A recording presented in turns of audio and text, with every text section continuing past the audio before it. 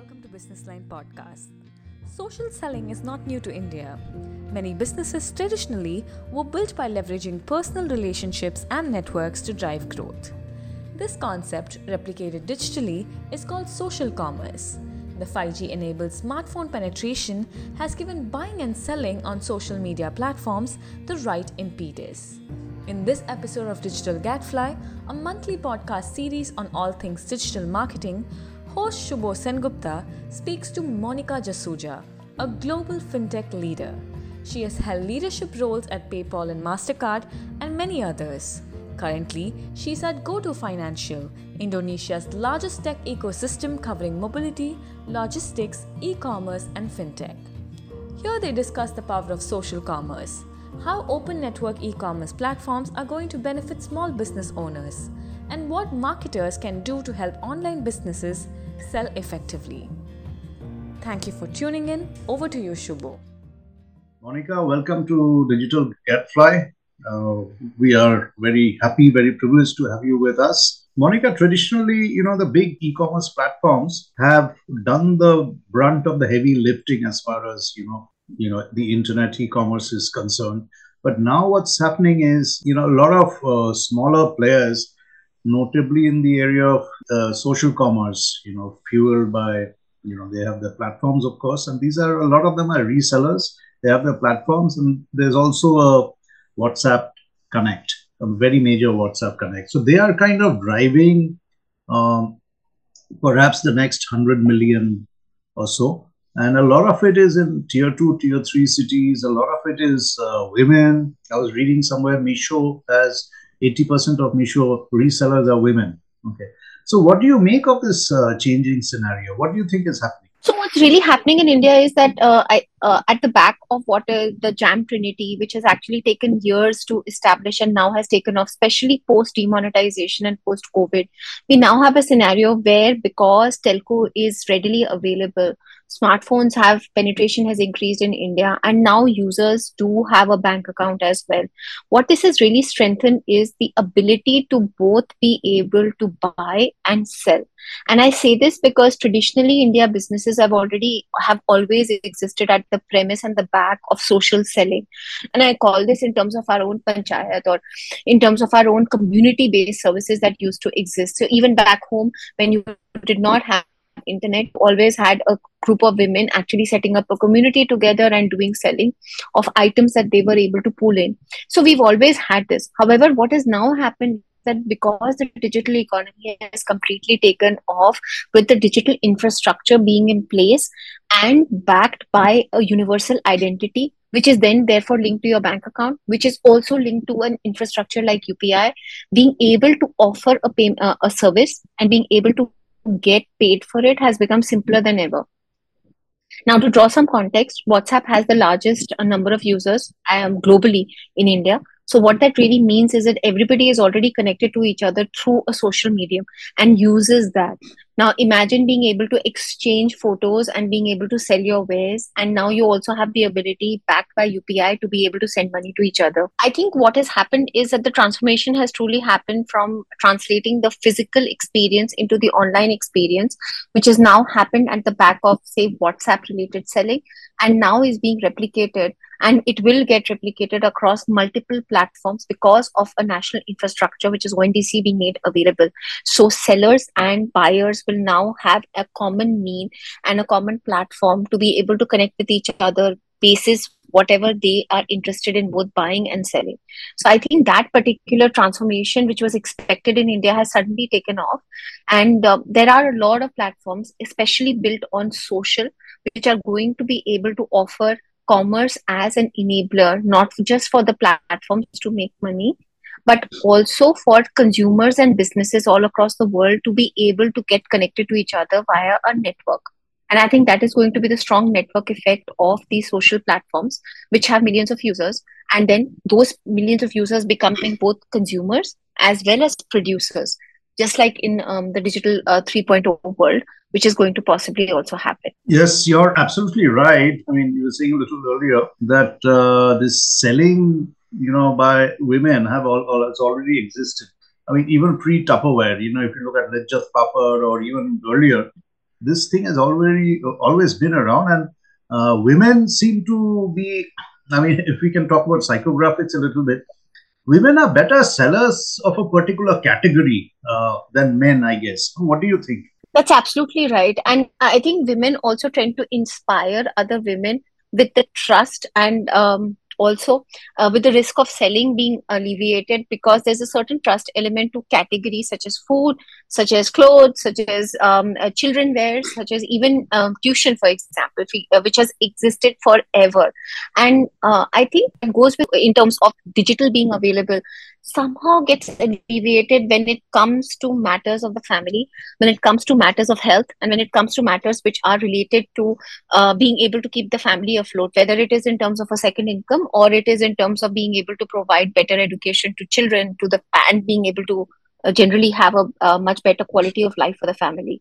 I think women tend to inspire that trust, and which is why the Tupperware revolution was extremely important. Also, in the pre demon days, we also had women who were home chefs who were actually supplying to colonies and being able to monetize on their cooking skills. Again, it was something that the digital world tried to replicate with cloud kitchens and being able to have home aggregated, aggregation of home chefs. But that itself shows that this has existed since forever. Sometimes technology does offer a solution, and sometimes technology overcomplicates um, a real life situation. But it really depends on what is going to work and how consumers are going to take this off before we conclude on whether this is going to be an experiment which works or it fails. Now, the other thing is ONDC. Do you think it Yes. can really? I mean, we know why ONDC, at least why, what is the mainstream narrative, which is, the big e-commerce giants, Flipkart, Snapdeal, Amazon, of course, the fees are too high. That's the constant refrain. And ONDC is going to charge a fraction of what is usually paid, and also there won't be any sort of cartel of the big spenders. It's not that you're a global multinational FMCG, so you get more priority. You pay more, so you get more priority. It'll be an even playing field. Do you think that's really going to happen? What is your forecasting of this ONDC platform? So, Shivu, the experts seem to suggest that the UPI moment for e-commerce is here, with ONDC providing the rails for e-commerce to take off. I would actually say that India is at the cusp of a revolution of both e-commerce and physical commerce needing to be disrupted. And the reason I say this is because e-commerce in its current avatar, which is really about being able to provide logistical excellence for deliveries that can happen all across like 95 or 96% of pin codes in India, is probably only solving part of the problem.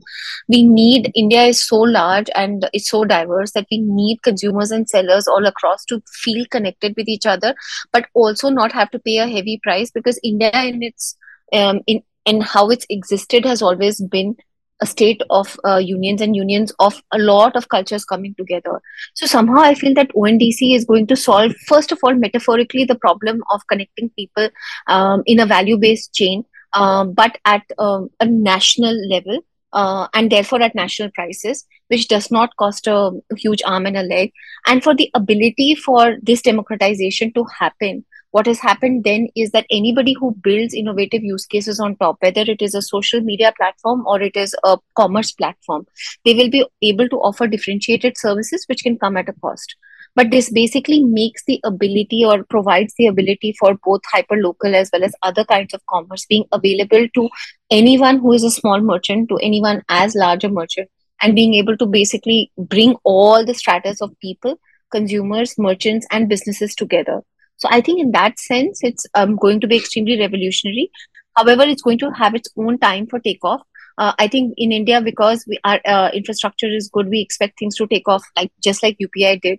But one has to be a little bit more patient with e-commerce in general, and because the trust element of physical commerce has to be replicated, and then there has to be a lot of innovation which needs to come through also pricing as well as product offering. That still needs to be thought through, is my thinking. Oh, that's fantastic. That's fantastic. Where do you think WhatsApp fits in? WhatsApp or other IM, chat platforms? There are several, including WhatsApp. Do you think they will always be somewhere, lurking around, or do you think they'll be independent of WhatsApp? I mean, for example, take Meesho. Meta owns Meesho, Meta Yes. owns Facebook. So there's a very neat connect. Also, Reliance. You and I were having a chat the other day. Geo and Yes. Meta, etc. So, do you think cartel kind of thing could form, or do you think it's going to be open and transparent and fair play kind of thing, or what? So if we've seen any precedent of this, it would be with UPI, where the three top players are the ones who control about 80, about actually in this case 95%, 90% of the market.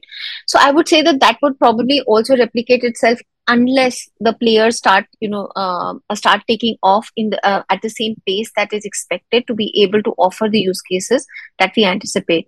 I personally feel that the social media platforms, specifically the ones that have taken off after the Chinese apps ban, are definitely better poised because they already have the millions or hundreds of thousands of consumers who are generally used to interacting with each other. So social commerce is not about just me selling off to somebody else. It's also about the entire content and influencer piece, if which you add as a layer. It's about people being able to create content, being able to influence their wares about either their own specific skill areas, including music, for example, or any other such kind of skill that can be sold on a social media platform, or even a song which can now be monetized. And therefore this selling that can be done is best suited for a social media platform.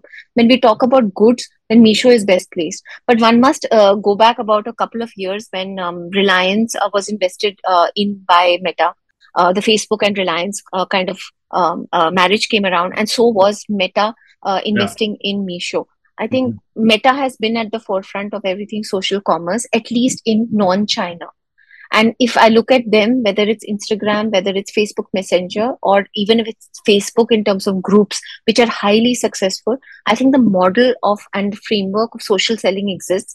Except that it in certain countries like Indonesia, for example, it has certainly taken off where there are shops which people set up and they are extremely successful. Versus in places like India, there are too many options and opportunities for both consumers and merchants. So we don't really see that cartel come around. But I'm really interested in seeing what will happen because Facebook has its fingers in both pies, which is Reliance on one side and Misha on the other. You just mentioned content a minute back, and that's very interesting. Because my background, my old background is Yes. content. And I'm wondering what will be the role of content in selling. I mean, we all know that video is very critical, but what kind of video and who's going to make these videos? These tier three, tier four women. What kind of videos are they going to make, and how will it help them sell? If you can give a overview, please. So I will take the example of China where there are social media influencers, and I know that this is not directly applicable to India, but just for some context, in China there are social media influencers who actually open up sales for large brands, and they actually are the major reason for sales rather than having appointed like major key online influencers, etc. So the micro influencers have a lot of, first of all, reach, and second, trust that normally common people find very relatable. So if I were to look at the Indian context, if you look at YouTube and YouTube's recent, I think there was a report that they published earlier this year where they talked about how content in India has been growing, and this is video content. People from across villages, because now they have their hands on a smartphone device, which has become really cheap.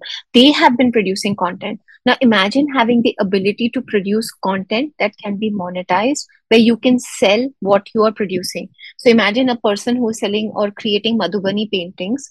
He or she can actually put those online because they can actually show the process of being able to create a work of art and then being able to attract buyers from across the world, or even sellers who are aggregators or even global audiences, to actually create and see the process of what it takes to create and therefore be able to sell. Now, imagine this would never be possible 5 or 10 years ago, where first the internet would not have reached you. Second, it would have been extremely difficult for you to produce the content to sell this kind of digital ware. And then third, be able to have a connection with both the payments layer as well as the digital identity layer to be able to prove who you are so that you can sell this ware. Now, I find this extremely fascinating because India has so many creators and they've been doing, and again, if you do a quick search, you will find that most of India, who is now creating, is not a typical tier one city crowd, but it's actually tier three and beyond, and they are making decent income. So I'm really fascinated by the entire concept of when they start selling what they are doing and what they are really skilled at. For example, creating a medicine for their crops, which is completely organic. I remember this creator from Bihar who actually creates wealth out of plastic bottles, and he shows entire interior designing and exterior designing with plastic bottles and waste material. Imagine him or her being able to sell this to audiences across the world. I think the possibilities are endless, and all of this can be enabled because not just by ONDC, by the way, it would be highly limiting, but by payments being enabled on these platforms, by people be knowing that there is a way for them to sell and a way for them to get paid. I think that's it, Monica. I mean, you've covered so much ground, and obviously, your deep experience has, gives you a huge advantage over commonplace narratives about what's going to happen. Thank you so much, and look forward to catching up with you again soon. Absolutely. Thank you, Shubho, for inviting me, and thank you for listening. Thank you. Thank you. If you like what you heard, share the link, check out our site thehindubusinessline.com and watch our videos on youtube.com/thehindubusinessline. That is youtube.com/thehindubusinessline. Thank you for tuning in. You'll hear more from us next time.